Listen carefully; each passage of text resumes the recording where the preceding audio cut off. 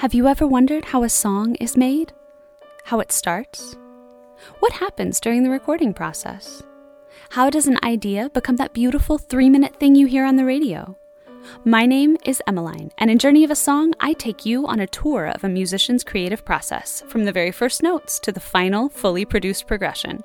As a singer-songwriter and an independent recording artist, I am intimately familiar with the magic of music creation, but I also know that each song has its own sacred story. Each week, I'll be talking to a different songwriter as they pull back the curtain on a favorite composition, beginning with the acoustic version of the song and ending with the final recorded product. In between, you'll hear a conversation about the inspiration behind the song, the decisions made in the recording booth, and the many ways in which music reflects and informs our emotions and our lives. This week, my guest is the traveling singer-songwriter Douglas Allen. A native of Oklahoma, Douglas has toured the U.S., collaborating with other artists and producers in music centers like Los Angeles and Nashville. In the summer of 2020, Douglas released a critically acclaimed cover of Bananarama's Cruel Summer. His new single, Wanna Be With You, embodies the sweetness and optimism he'd like to manifest in 2021. Welcome to Journey of a Song. My name is Emmeline, and I am so excited for this week's episode because I have with me the immensely talented Douglas Allen, who is going to be sharing with us his brand new single. How are you, man? I'm good. How are you doing? I'm doing well. Thanks so much for joining me today. Yeah, thanks for having me. Of course. And I'm super excited because we are going to get to share with our audience your brand new song, Wanna Be With You. Mm-hmm. And here's the acoustic version right now.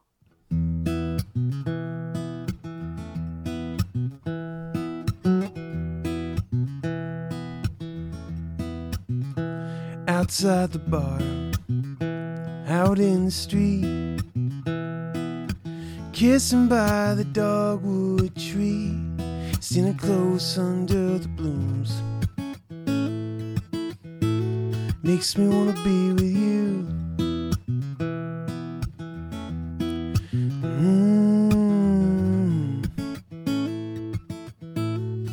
I wanna be with you. Take my hand, come in close. You know the kitchen dancing is what I love the most. The way you sway and move makes me wanna be with you.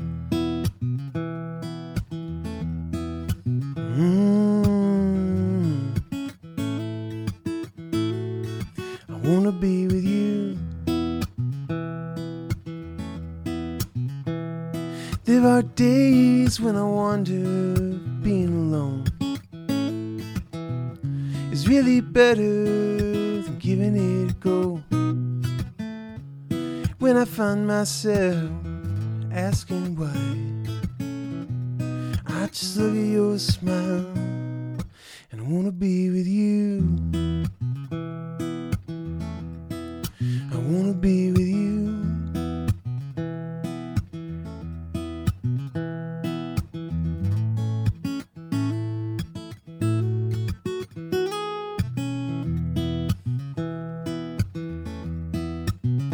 Can't see the future, don't need a map, 'cause I'm just loving you in the moments as they pass, getting lost inside your eyes,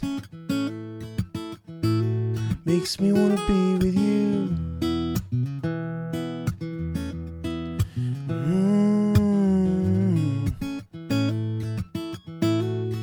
I wanna be with you.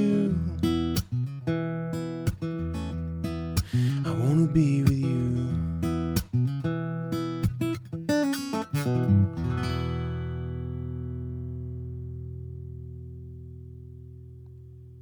Yay! That was beautiful. Thank you. I feel like we all live in this era where we play and then nothing happens. Yeah, it's been a weird year and a half of that. Yeah, I've done several online shows, and every time you play, you're like, man, there's nobody. I mean, there's people here, but there's nobody here at the same time. Yeah. It's a different kind of energy. You can see people in chat, which is exciting when there's a chat. Yeah, but it's always delayed. It's always delayed. Did anybody like it? And then all the little hearts fly up or whatever happens, and you're like, Yeah. oh, thank God. Or you'll ask a question and then halfway through the song you'll get an answer, and then like me, if you're me, you get distracted reading the thing and then you mess up the song in the middle of it. You're like, well, now I gotta go back. Well, I got to start over. That's so funny. Although delay is sort of the theme for this song because you wrote it a while ago. Yeah, it's been a hot second. I wrote it back at the very end of 2016, and I sort of put it on the shelf for a while, both playing it live and obviously releasing it. But I started playing a lot of electric guitar the past couple of years, and it sort of revived it for me. I'm like, oh, this is really, I like this, and I like playing it this way. I usually actually play it more electric now than acoustic, so it's fun to play it on the instrument I wrote it on. But yeah, it's been a minute since I wrote it and since I released it. I mean, well, I'm releasing it now, but released it now, but since I wrote it, yeah. Yeah. It's funny how songs can age. Yeah, I think I play it better now than I did when I first wrote it, and even when I recorded it, I'm like, man, it has its different vibe now, which I dig. But I love what we did. My producer that I worked on it with he has such a great touch with everything he did. He actually played the dobro on the song, and we sort of did the drums together. I mean, there was really no drummer on that song. We just put it together. So yeah, it was the first song I recorded with him, and we just sort of pieced it together, and I was like, wow. And we did it in an afternoon, and it came to life. It was really cool.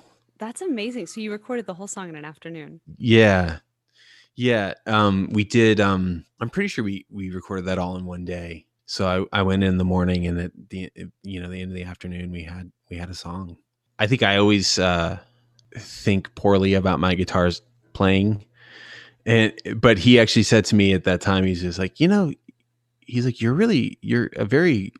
have a very good rhythm. And because he's like, I'm probably not going to have to replace your guitar parts. I was like, well, thank you. And then also thank you for telling me. So that's, yeah. But then he ended up playing all the other like electric guitar and dobro and stuff on it. So it was a lot of fun. So it sounds like the riff with which it starts was sort of the foundation of the song around which everything else was built. Yeah, it is it's actually this little and that came from, well, I'm in an alternate tuning, so my high E string and my low E string are both tuned down to D. That came about because I was hanging out with another musician in Oakland, California, and she really wanted to learn how to play "Long Ride Home" by Patty Griffin, and I could hear it. I could hear it in the song. I was like, oh, I was like, that's not standard tuning, because once you play guitar for a while, you can sort of hear those weird things where you're like, oh, that's a different tuning, and I could hear that that drop D, and then I realized it was just that high E that was tuned down too. And so that's that, if you're familiar with Long Ride Home, you can hear that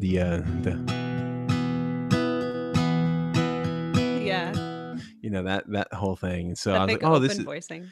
Yeah. And so, but through that, I just left my guitar in that tuning. And then one day I was just like,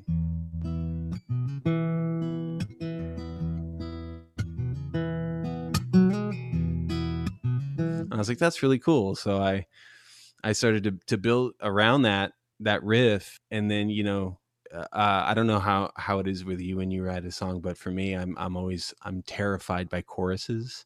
It is scary. I'm always like, oh, now, okay, I wrote this cool verse and I have to write a chorus. And I remember watching a YouTube video from the president of ASCAP, and he was talking about song forms, and he's like, yeah, let's talk about AABA songs. And he's like, there's no chorus.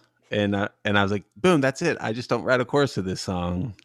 So it took all the anxiety away, because I was just like, I don't have to write a chorus. I'll just make this an AABA song, and it'll be a bridge. That's so funny that you say that. So AABA, for those of you who are listening at home who maybe aren't as familiar with these song forms, are where you have like a verse that sounds in a certain way, and then another verse that sounds the same way, and then the B section, which sounds like something entirely different, and then comes back to the A section. So a good example is "To Make You Feel My Love" by Bob Dylan is an AABA. And it's so funny that you mentioned that. I am definitely the kind of songwriter who will write like 17 verses. And then I'm like, oh, a chorus. And so my songs usually the verses I keep, but I wrote with my friend Ethan for a really long time, and he would tease me. He would be like, I don't like this chorus. What else you got? He's like, I know you have more words. Just throw them at me.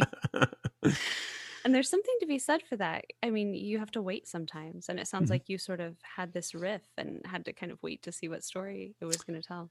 Yeah, I was seeing somebody at the time who was an artist back in Berkeley, California, and she had this studio apartment, and I would hang out there, and she would be doing something, and I would bring my guitar over and I would play. Sometimes she'd be doing art. She'd actually be like drawing or something, and that's sort of how I started to write this song. And it was inspired by, I always tell a story with when I play this song live, and that story usually says something to the effect of, sometimes you go on a date and you never know how it's going until you're outside the bar making out.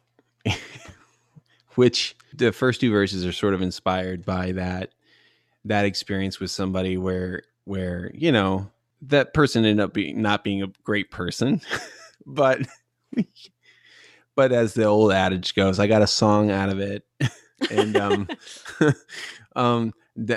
I'm sure they're fantastic now. It was just one of those things where like you don't know that person, and then when you get to know that person, you're like, maybe we're not a good thing. But it was really wistful, and so it was fun to write a romantic song, which was at that time totally out of my wheelhouse and not a thing that I did. I was writing a lot of sad stuff, a lot of like in my feels stuff, and I was like, oh, this is a change of pace to write something so romantic and sweet. And so yeah, that first verse was just, I thought "Wanna Be With You" was a good tie up to the end of a verse, and then of course you get to the second verse, like, what do I write? And I was like, well, we danced in the kitchen once or twice. That kitchen dancing sounds fun. And that, oddly enough, that is the lyric, which was a happy accident. What I get the most feedback on from people who are just like, I love that kitchen dancing line. I think everybody's been there, right? Yeah, Like it's everybody's sweet. had that kind of carefree relationship at least once, even if to your point it didn't last. Yeah, It's still something gold tinged about that moment. sure, absolutely. And for me as a songwriter, like I want that to live on for people who hear it. Like I don't want them to think about my experience. I want it totally to be their experience. And I think it is a relatable experience. And so that's what makes me so happy about it, is that people were like, yeah, I feel that. So that's cool. If a song is a snapshot of a feeling in a moment, then it doesn't really matter how the relationship ended or started. It's that Yeah. moment that you're taking the picture of. Yeah, I totally agree with that. I mean, I have that for breakup songs too, right? It's just a moment. I don't feel much. I don't feel any kind of feeling around it anymore. It's just like that's a moment. It's a snapshot. Yeah, there's a whole Sondheim song from Into the Woods where she talks about a moment in the woods. Yeah. And that's sort of what I think a breakup feels like, is, a moment in the woods Yeah. without a flashlight. Totally. Or a compass or a tent where you're like, how are we getting out of here? It feels way more dramatic in the moment than when you look back at it sometimes. At least for me, when I look back at some of those past relationships, you're like, man, I really got busted up about not much at all. But it's, you've captured in this song, the sweetness of it starting and the sweetness of sharing space with somebody. Mm-hmm. And how sometimes that can be the best part of a relationship, is just being comfortable being in a space with someone. Absolutely. Yeah. And I think I look at all those experiences as lessons learned. I look back at, I think it's interesting to listen to this song now with my ears a few years later, and whatever feelings I had around it then, I have a totally different set of feelings now. And that's kind of cool to have waited for it, because it has become sort of a new song to me. It's sweet and it gives me good feelings. Sometimes I'm not sure how it is for you, but sometimes if I have a song that's like related to a strong emotion, even if the song's a positive thing, that maybe if the situation was a negative emotion or something or a negative feeling, I shy away from that sometimes, or shy away from playing that live. And I appreciate this song more now. Yeah. Have you had an opportunity to play it live since you released it? I put air quotes around live for those of you who aren't watching the video. No. I mean, this is this is it. This is my first time to play it live. We're the first live version? Yeah, post release. I've not played it live. I am so honored. Yeah. Thank you for having me and letting me. Of course, it's so beautiful. I was grooving to this all day. I love the riff. Thank you. And I love the riff because it feels easy in the same way that a really good relationship can feel easy. It's something that you just kind of settle into, you know, you're just a bit behind the beat. Like all of those, I'm not going to get too technical for our listeners, but all of those little slurs between the notes, all the little hammer-ons, they just kind of fall into each other in a way that feels easy. You know, I've never really thought about the actual riff sort of emulating that feeling, but that's really cool. So thanks. Makes me feel way more profound than I really am. I mean, but I think sometimes that's what happens, right? When we have a musical manifestation of a feeling, is we don't really realize everything that we're putting into it. We just are. And then we look back later and we're like, oh yeah, I guess that did kind of musically illustrate what I was feeling. But you know, you and I were talking at the beginning about being a guitar player and getting to know your guitar. And I think in the same way, our instruments get to know us. Yeah, I'd say that's true. I've had this guitar now for 12 years. Wow. And it's you know, needs some work. My G string, if you want to make a joke out of that, it's fine. My G string is it's a little too deep in the groove, and it buzzes and needs some work. But I know how to avoid that when I play it, because I've had it for so long. Yeah. And I feel like it's sort of, I name all my instruments. Actually, all my guitars have names. This guitar is named Carolina, and I do feel like I don't give this guitar enough attention sometimes. I'm playing a lot more electric now, and sometimes she calls to me. So it felt really good to pick her up and play and take her out of the case. So she's like, Douglas, let's play me today. Come, Yes. hold me and play me. I am the right one for this I song. am the right one. Yeah, it's funny. I really do think that our instruments learn us in the same way that we learn them. And you start to feel, I mean, you know, the grooves of our fingers find a place on the fingerboard. And it's like pulling on a blanket on a winter night. You just know each other. That's deep. That's what happens, Douglas, when you get two songwriters into a conversation. It's true. I like Give it. us, what, like 10 minutes, and we'll get real profound for you. Yeah. And then we'll make G-string jokes. Well, come on. That's always a joke you have to make as a guitar player. I taught at a camp called Camp Jam, where I had 60 guitarists between the ages of 11 and 17. I was the only female counselor. And I cannot tell you how many teenage boys I had come up to me, hold up their guitar, and be like, Miss Emmeline, do you want to touch my G-string? No, for so many reasons. Smooth. I mean, there is no smoother age than 13. No, I mean, I peaked. Oh, man. So you said the song hits differently now. Do you think it hits differently because it is infused with like other things that you've lived in the last 4 years? Yeah, I think so. You know, I think I'm a little bit older. I'm a little bit wiser, I hope, or I try to be.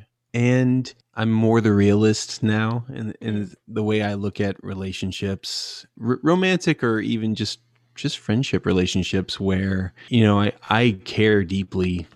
I'm a deep well of feelings and treasure my friends, but I feel like I was just a bit more melodramatic 4 years ago than I am now. You know, I'm a lot less sad. That's a good thing. Yeah, I feel good about it. I still like to write sad songs, but I don't feel sad, which is nice. And I think that time 4 years ago I was going through a whole different host of life situations than I am now. So it just looks and sounds different to me than it did. And it feels good. It feels good to release it. I think if I had released it then, it would have been fine. But I don't think it would. I don't think it would feel the same as it does now. Yeah, there's something special too about giving a song away to an audience. Yeah. Well, I think last summer I released a cover of Cruel Summer by Bananarama because it felt really really appropriate for the time.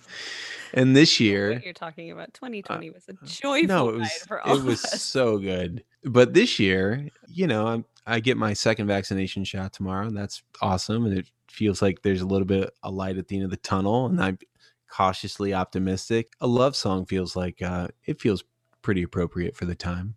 Well, and I mean, even the phrase "want to be with you" means something totally different after Wow. a year of social distancing. You think I would have picked up on that myself, but no, that was deep. You did it again. No, I mean, I think it's funny, right? There's so many things that we haven't had the opportunity to do over the course of the last year. Mm-hmm. And I think a love song does feel a little bit different because, I mean, things that we took for granted before. I keep thinking about the way that we would because I spend a lot of time in the theater. I love theater. I love live theater. I love being on stage. I love being in the audience. Like, there's no part, I love being in the pit and playing the instruments. There's no part of live theater that I don't enjoy. And I keep thinking about that moment where everybody else is in their seat and you're that jerk that had to get up to go to the bathroom. And so you have to make your way to your seat in the center of whatever column of seats you found, and you're brushing everybody's knees as you go past. Yeah. Which is kind of an intimate gesture. I mean, it's not often that you touch people's thighs in daily life. You shouldn't be. So many jokes. So many jokes. So many jokes I won't be making on air. But yeah, there aren't that many moments when you would touch people, you think, in that intimate a way. But there were all of these moments when we just intimately touched strangers. And then we'd say something like, "Oh, I'm so sorry," or "Excuse me." Or even think about our lack of familiarity on how we even touch our own faces, based on, pre-masks and now with masks. And you're like, wow, I touch my face way more than I thought I ever did. Yeah, there is sort of a longing. Actually, my roommate just a while ago, right before I joined you, she said, I just did my first happy hour in over a year. And she's fully vaccinated and went out with some friends fully vaccinated, and really a safe, smart situation that they were in. But I was just like, and I had a moment where I was like, oh man, just a simple thing like that just sounds amazing. Yeah, just a hug, right? Hug your friends. Because I mean, I'm from the South, right? I'm a hugger. I'm a hugger too. I know. For sure. It's one of the things that I appreciate about when we get to play song swaps. But yeah, there's something special about a hug, and it's been a year without hugs. There's a song on that. Right. But I love this. I love that for a lot of people, you've articulated that feeling of desiring closeness. Mm-hmm. Whether it's romantic closeness or platonic closeness or just physical proximity, because we haven't had that in a while. It's a really beautiful thing to capture. And you said something that I want to call back to, which is you said that you and your producer pieced it together. Yeah. Can you elaborate a little bit more for our listeners on what that means? Yeah. Well, I mean, I had recorded a record prior to this song, and we sort of did it live. We played it live, which means we all sat in different isolated rooms and played our parts together. And, there's something cool about that, but it's difficult because you're trying to get the best take that everybody does at the same time because everybody's playing together. And this was intimidating for me because, I had to sit down and play to a click, which I had done a little bit of, but hadn't done a ton of at that time. And had to really lay that down. And then I really learned, I still use that idea of working with him of oh, this is how I piece the song together. I know where to start, because he knew where to start, and we just sat down and we laid down the guitar, and then we, for a scratch guitar track, and then one that we're not actually going to use, and then we made a drum part, and then I went back and played the actual guitar part,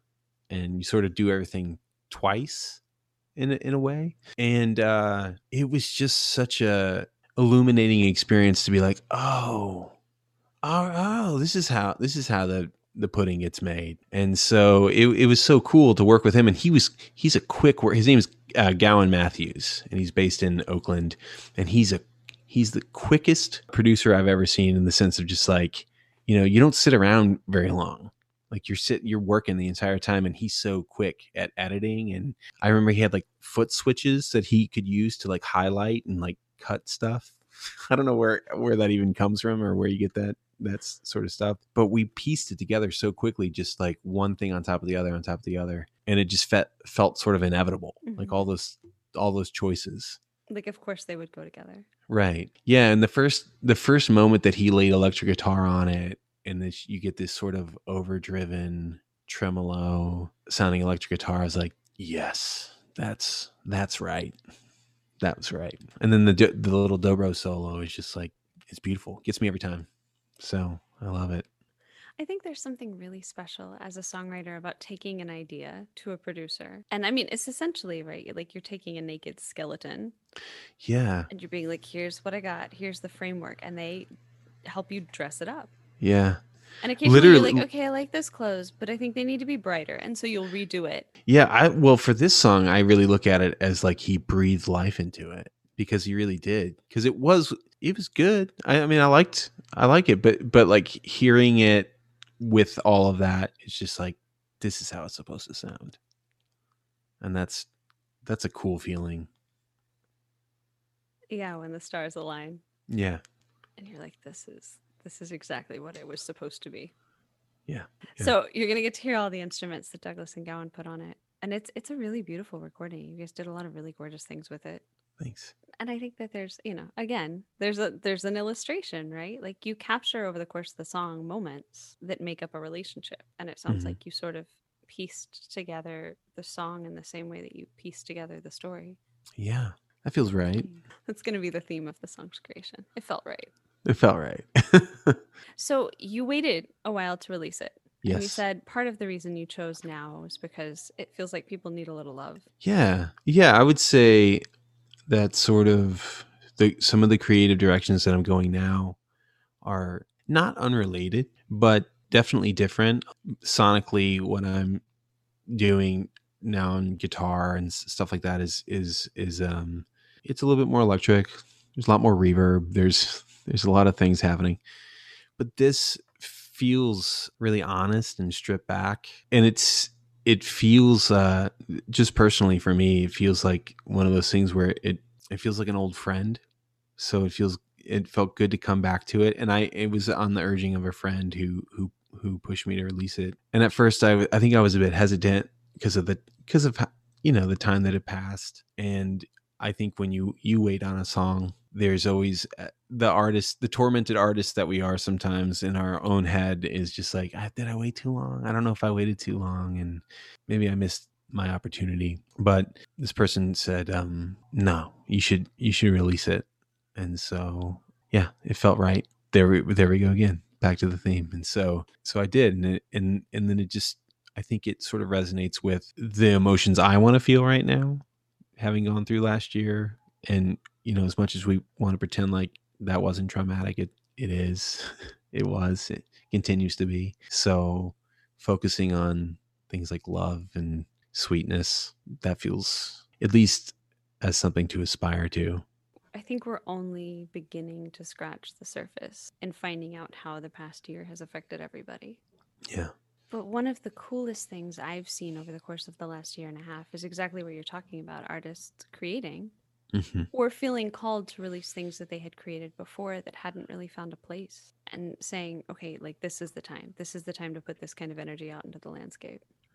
Yeah. Well, I know for me, creating this past year was honestly a challenge, and you sort of see the online personas that we all can have from time to time, and people who are just like, I'm crushing it right now, I'm so creative and being so productive. And I didn't feel like that at all. And I felt worn out and tired and isolated and lonely, as I'm sure a lot of other people did. And so when I feel those things, I lean into learning. That's what I start doing. And I really leaned into building pedal boards and recording from home and teaching myself really how to play lead, where I didn't feel as strong in that before, and kind of stepping out on a ledge and being like, I'm going to do this. And so I was creative. I just wasn't creative in ways that I'd been creative prior. That's interesting that you mentioned that. I had Cherish Love Robinson on our other show, Journey of an Artist, and she was talking about how artists go through periods of preparation. Mm. And then those periods of preparation are followed by release. But what's difficult for us as artists is there's so much pressure to be in a time of release. Sure. Everybody's always like, oh, what are you putting out next? What do you have? Like, what are you going to promote? What do you have for us? What can you share? But sometimes, we need those moments to sort of go inside ourselves and build pedal boards or stare at the wall and be like, what do I see here? Or, fill ourselves with someone else's creativity, like read Yeah. books, listen to songs that we love, groove on some Patty Griffin. I love Patty Griffin so much. So much. I'm just going to gush about her all the time. She is a tremendous songwriter. Have you ever heard that story about her? Her producer told her that she belts out too much, and so her first couple of records, he made her sing quietly. No. Yeah, and she had to find her voice quiet at first before he let her record a song where she really belted out. Wow. And I thought that was so inspiring because I've had producers do the same thing, not the same thing, but a similar thing where they challenge you to do the opposite of what you're comfortable with. Yeah. And the sort of wild thing that you find, because I think of like some of her softer songs as some of my favorite. Mm-hmm. And I love it when she belts it out, but I think about that had she not had that producer, maybe she wouldn't have found that voice. Well, and the contrast of quiet and loud. I mean, that's one of the things that I love the most about her music is that every song feels a little bit like an emotional roller coaster. Uh-huh.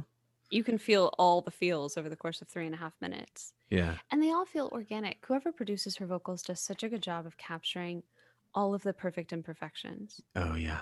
Like you can hear every change in tone. You can hear like the fraying edges of certain notes. And I just think that's beautiful because so much, we talk about producers who challenge us. One of the producers I had was like, you have this thing that you do where you want to sing perfectly every time, but a perfect song is not necessarily a good song because a perfect song might not make you feel anything. And I had never thought about vocals in that way.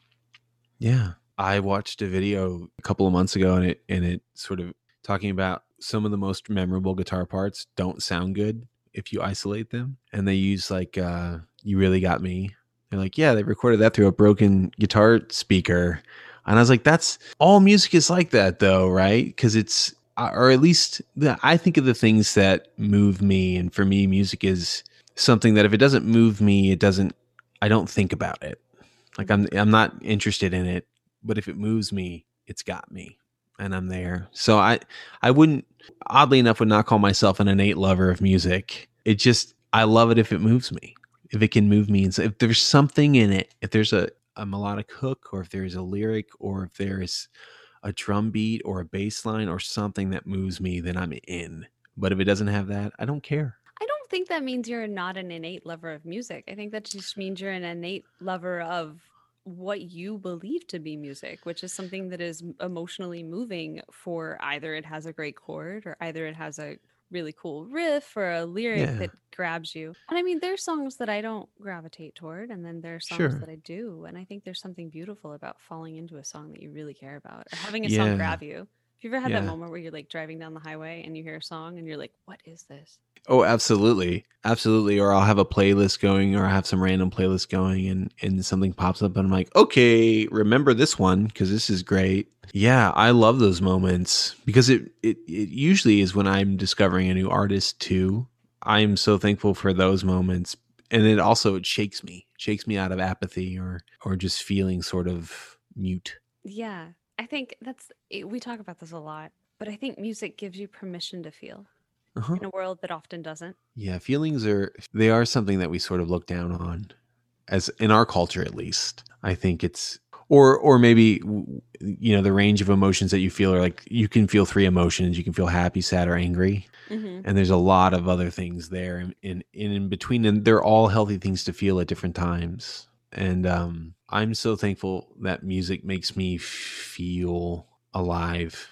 It reminds me that I can feel a lot of different things. Yeah, I've been in situations where I've heard a song that really moved me and like legit pulled the car over and just sat on the side of the road and been like, what is this? Like the first time I heard Up to the Mountain was like that. First time I heard that song, it was actually not Patty Griffin doing it. It was a Kelly guy named Clarkson? No, it was a guy named Robbie C. and he had done a YouTube version of it, and the audio on it was fantastic, but he was playing it live out in like a forest, and it's just him and his guitar, and it blew me away when I found out it was a Patty Griffin song. I was like, oh, okay. And then I went and listened to her version, and I'm like, this is amazing too. I don't think I have ever heard a bad version of that song. Such a good song. Yeah. Yeah. I guess it's just the two of us will start the Patty Griffin fan club. Well, more people should join, and they're missing out if they don't also join. I mean, she played Granada Theater here in Dallas, and I, like a psycho, waited outside backstage. Did you meet her? I did meet her. She did come out. What was great was there was a very small gathering of us outside the tour buses who were super nerds. Like there's some super nerd like musician things that I do. At the end of every show, I'll go up and thank the sound person because I understand that with a bad sound person, it doesn't matter how good the artist is. That is true. And if you have a really good sound person, you can be a really terrible musician and still pull off a great show. Yeah. They have the capability of making you sound better than you are. So yeah, so I go and I thank the sound person, and they're always a little confused, but pre-COVID they would shake my hand. And then I'll thank the security guards on the way I'm out. learning a lot about you right now. So scary. and then I went out and I was like, I wonder if she comes out. Pre-COVID, I would make friends with whoever I was sitting around because I'm a hugger. I'm Southern. That's what we do. And so these girls were like, I heard she'll come out and hang out with people who wait by the bus, but she waits a little while. So we've got to be patient. And I was like, I'm game. Let's find out. Let's do it. I would love to meet Patty Griffin. I think she's a genius. So we did. We waited, and there were probably 10 or 15 of us. And she came out, and she has this tiny dog. What kind of dog? It's like a Chihuahua mix. Oh, man. It's a tiny, tiny dog. Yeah. And the security guard was like, guys, she's not coming out. Guys, she's not coming out. We were like, okay, but she might. She might. And lo and behold, she did. And she was the nicest person. Yeah. She was so kind. She signed everybody's stuff. She talked about some songs. Because what's funny, right, is I feel like I grew up in the era of crazy pop music. Mm-hmm. And so a lot of what people talk about when they talk about music is, oh my God, they're so hot. But with somebody like her, when you really do cover the emotional gamut, people come up, and I'm sure you've had this happen where after a show, somebody comes up and tells you that they're emotionally connected to something you've written. Sure. Yeah. Like your kitchen line. A Kitchen lot. dancing's I get what that. love I mean, the most. Yeah. I'm no brags, but I do get a lot of feedback about that line, and I'm happy. It's awkward sometimes, and that's just my awkwardness. That's not anybody else's awkwardness. That's just me being me, and being an introvert in an extroverted situation, and having to feel my way through it. But it's incredibly gratifying to hear that people connected to it. I think to some extent, as a songwriter, the reason I write songs are first for me to be able to express what I'm feeling, but also I want people to hear what I write, and whether they love it or hate it or they don't care. I just hope that something gets their attention, and I hope it's something that shakes them a little bit. I think in this case, it tends to be a more positive feeling that people feel. And I'm really, really thankful for that. Mostly women express that. It's probably a weird thing to walk up to another guy. For some guys, I would do it, but some guys wouldn't do it. Call me like, I really like that kitchen dancing line. Makes me think of dancing in the kitchen to another guy. That's probably weird for some, but I would say it. I don't know. I feel like I'll tell people if I like something. Just because I kept playing because somebody said something like that to me. Yeah. I mean, I think a lot of us, when we started writing songs, we started writing, perhaps we started writing in our angsty teenage years. When, if you think 4 years ago, had some melodrama, that like 13, 14, 15 age, like everything is the end of the world when you're 13, 14, 15. Well, I was a drummer at that point in my life. So it was a totally different kind of release for my angst. It was just to beat stuff. But playing guitar, that felt more, oddly, I mean, drumming feels like a well-worn path and part of my life, and it feels like a big part of my identity, and actually why I probably play music the way I do as a guitar player. But when I started playing and singing, because I'd always been a singer, that felt more natural to me. That felt more like myself. I missed some of my angsty years, and I grew up in like a lot of the people around me were listening to like hardcore music and stuff. So that was not my jam. And when I started to find songwriters, I'm like, oh, this is cool. What is this? Yeah, it sort of changed my experience. It felt right. I'm not going to say it, but yes. I mean, I remember the first time I heard Sarah McLachlan, I feel like I sat on my floor for a really long time being like, where has this been my whole life? How did I miss this earlier? Yeah, Counting Crows' first record is like that for me. When I hear their first record, I'm like, there's a lot of lyrics happening here. There's a lot of art happening here, but I like all of it. And I don't consider myself a fan of them, but that first record would definitely make my desert island list. It's a small list.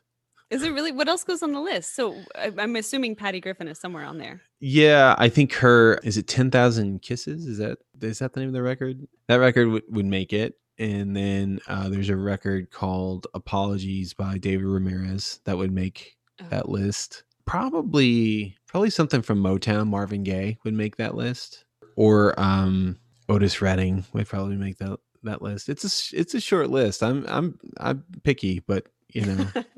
But you really love what you love. Yeah, I do. I think being somebody who writes music, I get caught in between the world of like I don't want to always listen to the same thing I listened to when I was in high school. Plus, music was kind of crap then. I mean, I'm not going to out my age, but in the time period that I was in high school, it was just a sad. There was a switch over from one era of great music into some crap music, and I say that in a really loving way because I was still listening to some of that quote unquote crap music. And yeah, I have playlists. I have made playlists from like stuff, pre-high school that I'm like, I will listen to it. But then I get caught in this world where I also want to listen to something new. And so I will just put on something random and listen to it. And sometimes I'll be like, yeah, I don't feel, this doesn't speak to me. But then the next song will, and it'll speak to me a lot. So I get stuck in between those worlds of like the old and the new and always wanting to learn. I'm not trying to stay current. I'm just trying to find what I like, Yeah, and I think there's something to be said for the album for that purpose. Mm-hmm. Because you might not have liked the single. Sure. But I had plenty of records that I was iffy on the single. I was like, I could get into this. Yeah. But, you'd throw the album on and there would be those 3 or 4 deep cut tracks that just moved you all over the place. Yep. I've definitely had those records for sure. I'm a fan of a good deep cut. So is this one going to make it on a record? Maybe the sort of project that I'm working on right now is, like I said, it's not foreign to it, but it is different. And it is definitely like, I would say this is probably a little bit more angsty. I think 2020 has riled up in me some things I want to say, and not to say that I deserve a platform more than anybody else, but it's more of just like things I need to get off my chest of things I'm feeling around a pandemic and a lot of social situations in our country in particular that make me feel some kind of way. Maybe it will make it onto a record, but it'll sound totally different if it does. Ooh, so you would redo it? Yeah, I would do. I mean, I don't think the song would change. I think I would need another producer to really push me in a direction with it. But I imagine it more of how I sort of play now with it, with an electric guitar, with some overdrive and some tremolo, and really going for a more, like a Jeff Buckley sound, as opposed to some people say when they hear the single, it reminds them of Jack Johnson, which I don't personally hear, but some people hear it, and I've heard it multiple times, so I'm just going to take it as whatever that is. But yeah, I think it would sound probably more that avenue of an electric guitar with lots of reverb and stuff on it, as opposed to a really beautiful sounding acoustic. So you would kind of laden it with the feelings of 2020. I suppose so. Be more of a tragedy rather than a love song. I don't know. I think that there are gifts in this moment too. I mean, both of us are musicians who have spent time on the road. Mm-hmm. And I'm in the process of working on a song that has the line, "Honey, even if the world ends, I know what it feels like to be home." Yeah. Which is a feeling I didn't really have before. Yeah. And so I think there have been gifts in this moment. We've had the opportunity to slow down, to build pedal boards, to learn Logic software and all of that. I truly being unemployed for 3 or 4 months was as thankful as I was to get back to work. Like, I hadn't taken a vacation in several years, and to have that was, at first I was like, wow, this rubs all of my introvert sensibilities the right way. at first I was like, I'm all about this, not seeing anybody and and waking up when I want to and having coffee, every day. I also crave being close to my people. I actually just caught up with friends a couple days ago that I hadn't seen since before the pandemic, and it was lovely to see them because they're such good friends. There are blessings in it. I mean, even if the only blessing is that we appreciate the things we didn't before. Totally. I think that's a huge part of, and maybe those things that we didn't cherish before, we realize how simple they are. They are not big and flashy or whatever. They're small and they're intimate and they're close. There's closeness there. I think that is the series of words I would attribute to the lyrics that you have in this song. Like intimate, close, familiar. That's how all of the verses feel. Thank you. You're welcome. I mean that sincerely, though. I think that's what's so beautiful, and probably why you have a lot of women come up to you and be like, "Oh, that Jim Dancing line." Hopefully, they like other lines. It's funny you mentioned being compared to Jack Johnson. I feel like there are a lot of people who come up to songwriters and say, "Oh, you remind me of so and so." Yeah. And in the beginning, if I didn't like the artist that they were referencing, I was like, "Oh no!" But I've learned to say, "Oh, is that someone you like?" Because if it's someone they like, it's a compliment. Right. Well, or I'll be like, "Is that a good thing?" And they're like, "No, I love that person," and I'm like, right. I think it's probably the time to out myself as not a Jack Johnson fan, though I did gain a lot of respect for him. And listen, if you love Jack Johnson and you're listening, I love you, and I'm so glad that you love him. He's legit. He's great. He's just not my flavor. And it wasn't until actually when I was back in California that I actually got hired. Somebody heard me at a farmer's market, playing at a farmer's market, and they hired me to play their son's like 5th birthday, which is the weirdest thing in the world. But he so enjoyed my music, and there were a bunch of kids, so I played a couple of kids songs. So they gave me a list of songs, and there were some Jack Johnson songs from the Curious George soundtrack. And I learned some of the songs. I'm like, all right, it's weird that these songs would be the ones that would make me appreciate this man, but they were. So now I look at it and I'm like, well, hey, that's what that conjures for somebody. They're just trying to come at you with language that they have to express an appreciation. So if I sound like Jack Johnson on something, then so be it, and I'm cool with it. Thanks, Jack. Yeah, and like I said, if that's a positive association for them, that's a compliment. Mm-hmm. Whether you perceive it to be one or not, which is, I think, exciting. And any time that somebody remembers a line that you wrote as a songwriter, that's a huge compliment, because that's the thing that stays with them. Yeah.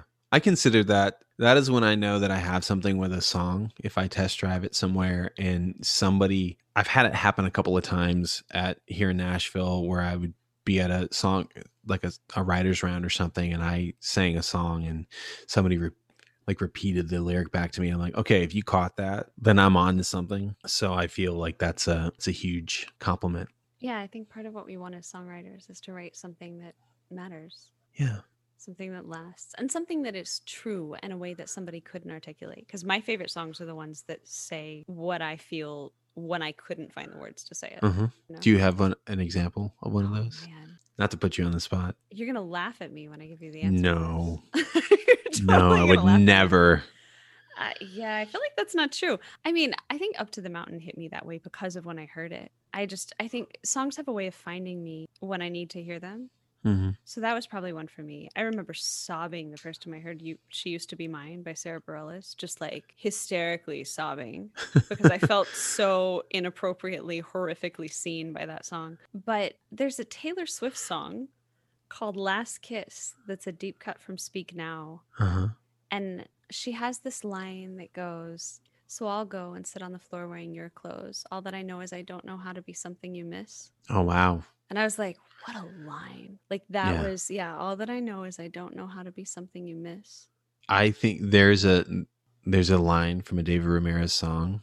Do you know David Ramirez, right? I was going to out myself actually and say that if I feel like I need to weigh in on this, who does Douglas Allen remind me of comparison? And when I first heard Wanna Be With You, it reminded me, do you know his Birmingham EP? Uh-huh. It reminded me of Mothers and Fathers and Deal Me In. Like it had that same feel to me, that same like easy, familiar, like favorite pair of jeans feeling. Well, that is a huge compliment. Thank you. Okay, good. Well, I'm glad I didn't. Well, glad I throw mean, another Jack Johnson reference. no, I mean you can do that. Actually, his Apologies record.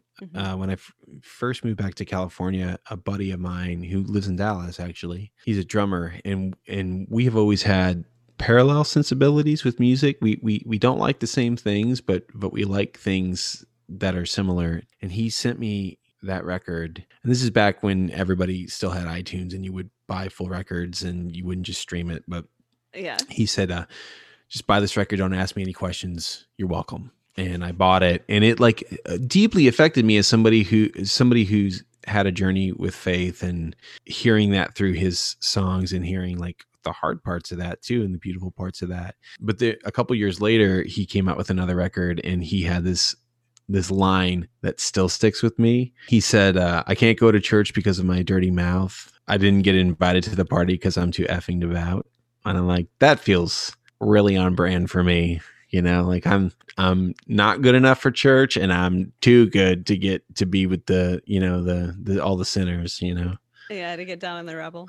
Yeah. So, you know, I felt seen by that, and I'm just like, oh yeah, okay. That feels right. Yeah, Ani DeFranco is that artist too for me, who just constantly says things in a way that I'm like, oh my God. She has this line that goes, I don't always feel lucky, but I'm smart enough to try. Oh, nice. Yeah. See, and I love that. And I think as a songwriter and just as a human, I get so excited over lines like that. Yeah. Like I'm the dork who, when I was a kid, would like write them on Post-its and put them up on my wall and look at them and just be like, I'm surrounded by brilliance. You know? That's not dorky. That's awesome. But I think, you know, we all have that way of like marinating in things that really make us feel something. Because I think deep down, that's what we all really want, is to feel Yeah. alive. And that gives us a way to do it. Yeah, for sure. So there are lots of women who feel alive when they dance in the kitchen. Well, No, there are but- lots of guys that enjoy that too, and I'm one of them. I think that's beautiful. And I think that's your line about the dogwood tree is the one that got me. Yes. Well, that really happened. Yeah. Berkeley, California. I was outside of a bar called the Starry Plow, and I just played an open mic when that happened. Leave it to me to make a date out of playing an open mic. Just terrible. That's just a terrible date idea. Don't do that. For any guys listening, don't do that. If you're a musician, don't take a girl to an open mic. It's terrible. You guys came for the music and now you're staying for the dating advice. Uh. We give you all the things you want here at Journey for Song. You are welcome. It's such a songwriter thing to do, though, to be like, yeah, I'll go on a date, but I also really want to play this new song I wrote. Two birds, one stone. Two birds, one stone. Let's do it together. It's a great coffee spot. You'll love it. Just give me 5 minutes. I gotta go up on stage. I'll be right Have back. to hear the song I sing if you want to be with me. That's how it's going to go down. I mean, it kind of is. I mean, sort Isn't of, it, though? sort of. Yeah, that's what you walk into when you date a songwriter. You're like, well, I have to be willing to have a song written about me, good or bad, and I got to listen to all the trash in between the good ones. I have to be the first audience member always. But I Yeah. actually, you know, it's funny. They asked, you're going to laugh at me for this reference too. They asked Hanson, who have grown into really phenomenal musicians, by the Oh, way. they're amazing, Yeah. and they're Oklahoma boys. Yes, And they I'm are, an Tulsa. I'm an Oklahoma boy. Oh, so you guys have that in So- common. Yeah. So where is home in Oklahoma for you? Durant, Oklahoma. It's a couple hours north of Dallas. So Yeah. southern Oklahoma. I was actually born in Chicago, but my mom was from Durant, and my dad and my mom decided to buy a farm. And so I grew up on a farm outside of Durant. So I'm a weird mix of country and city boy. I've mostly lived in cities now at this point in my life, but I grew up on a farm, so You hold on to the country in your heart. yeah. There are things that I miss about it. You know, I think I surprise people too, because I am such a city boy in a lot of ways. And when I tell people like, oh yeah, I grew up on a farm, they're like, what? True story. How did you survive? Yeah, I feel that.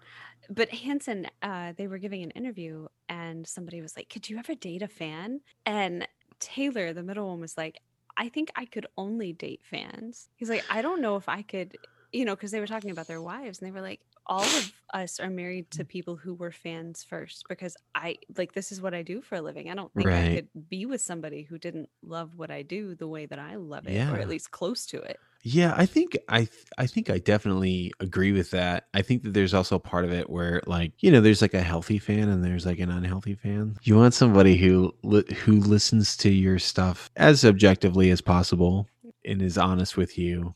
I've definitely dated people who didn't know what I was talking about, and then the other where they do, and it's really, I mean, invaluable for somebody to be like, don't play that song. Don't play that song live. Or that's a terrible line. I think, you want somebody who appreciates the good stuff the way you do. Yeah. And somebody who's not afraid to be like, I love the good stuff. This is not that. Yeah. But I mean, after I pick myself up off the floor, my emotions and stuff. But it's also helpful to have somebody who says to you, these aspects of this are salvageable. Like, this is a great line. This is a great line. I don't know about the line in the middle. Change that, but keep the other two. Yeah.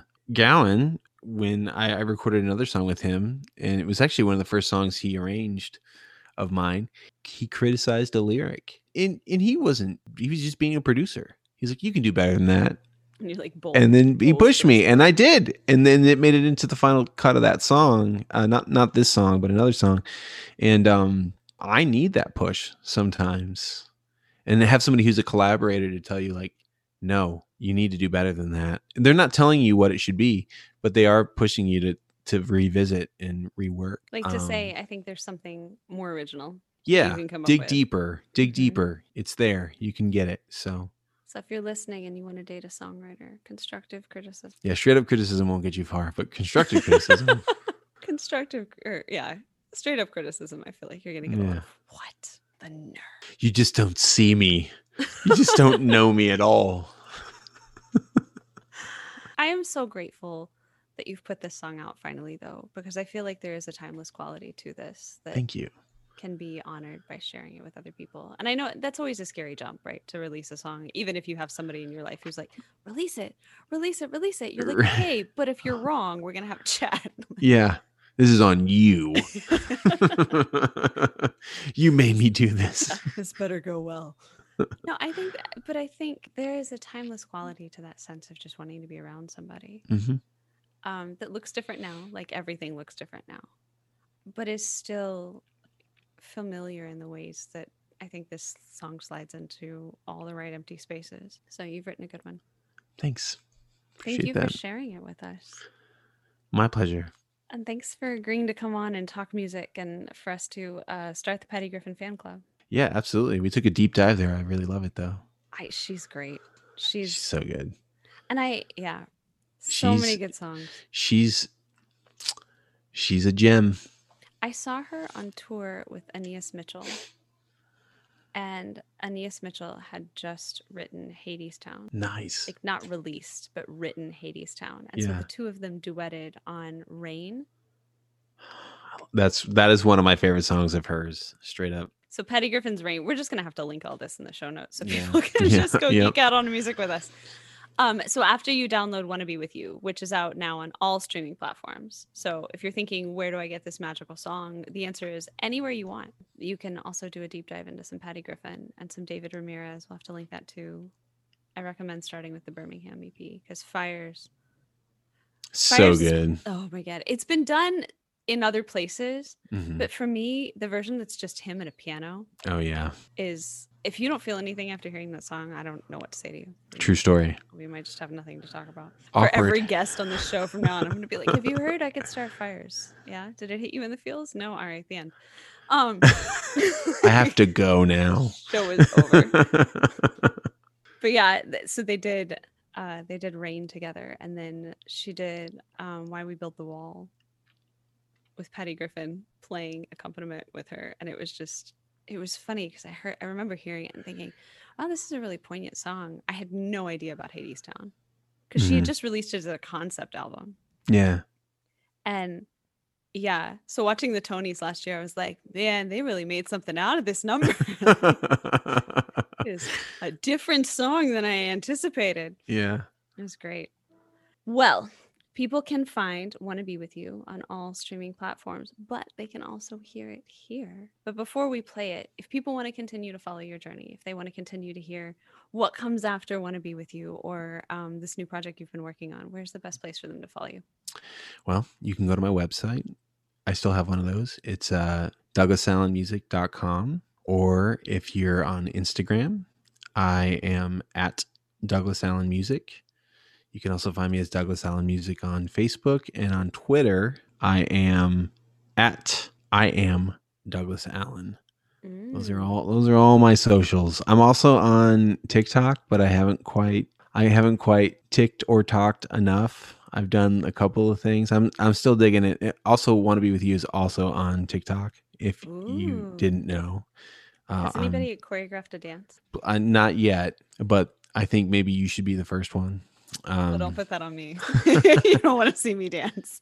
But to our listeners, I think you should. If there's somebody out there who has a calling to choreograph, yeah, in TikTok a kitchen, calling your name. Dance in a kitchen. That would be a great social media challenge for this. It would be. I'll think about that for content. Content is king. It is. So that's Douglas Allen, Allen. And you can find him at Douglas Allen Music on Facebook, on Instagram, douglasallenmusic.com. Yep. And then Twitter at I am Douglas Allen. That's right. Excellent. I am so grateful for you taking the time and hanging out with us and talking music and playing. It's always a joy to see your face, friend, but I'm so glad to get to talk about your beautiful song. Thank you. It's always such a pleasure to see you, and also an honor to be asked to do any kind of collaboration with you. So thank you for having me. Oh, right back at you. You guys stay tuned. There might be a collaboration in the works. But in the meantime, would you like to introduce your song? Yeah, I am Douglas Allen, and this is my song, Wanna Be With You.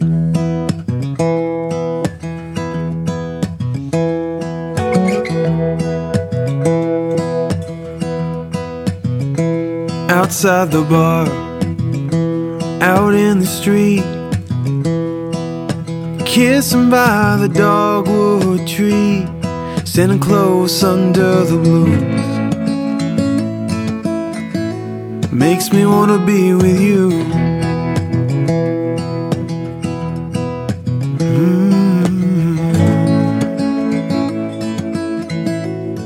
I wanna be with you.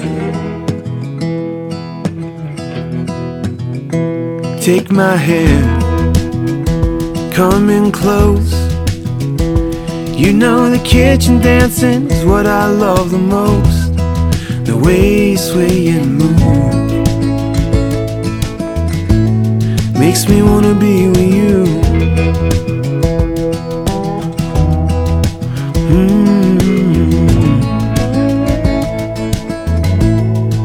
I wanna be with you.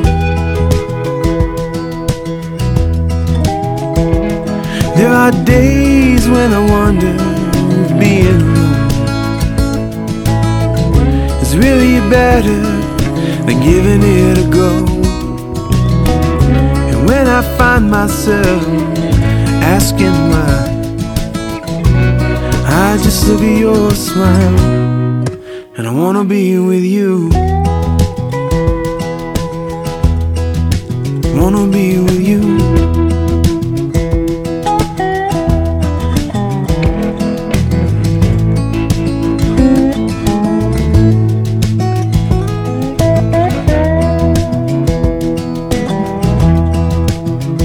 Can't see the future, don't need a map, 'cause I'm just loving you in the moments as they pass, getting lost inside your eyes. Makes me wanna be with you.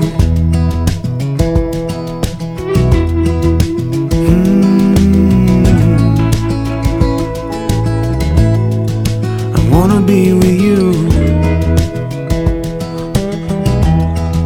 I wanna be with you.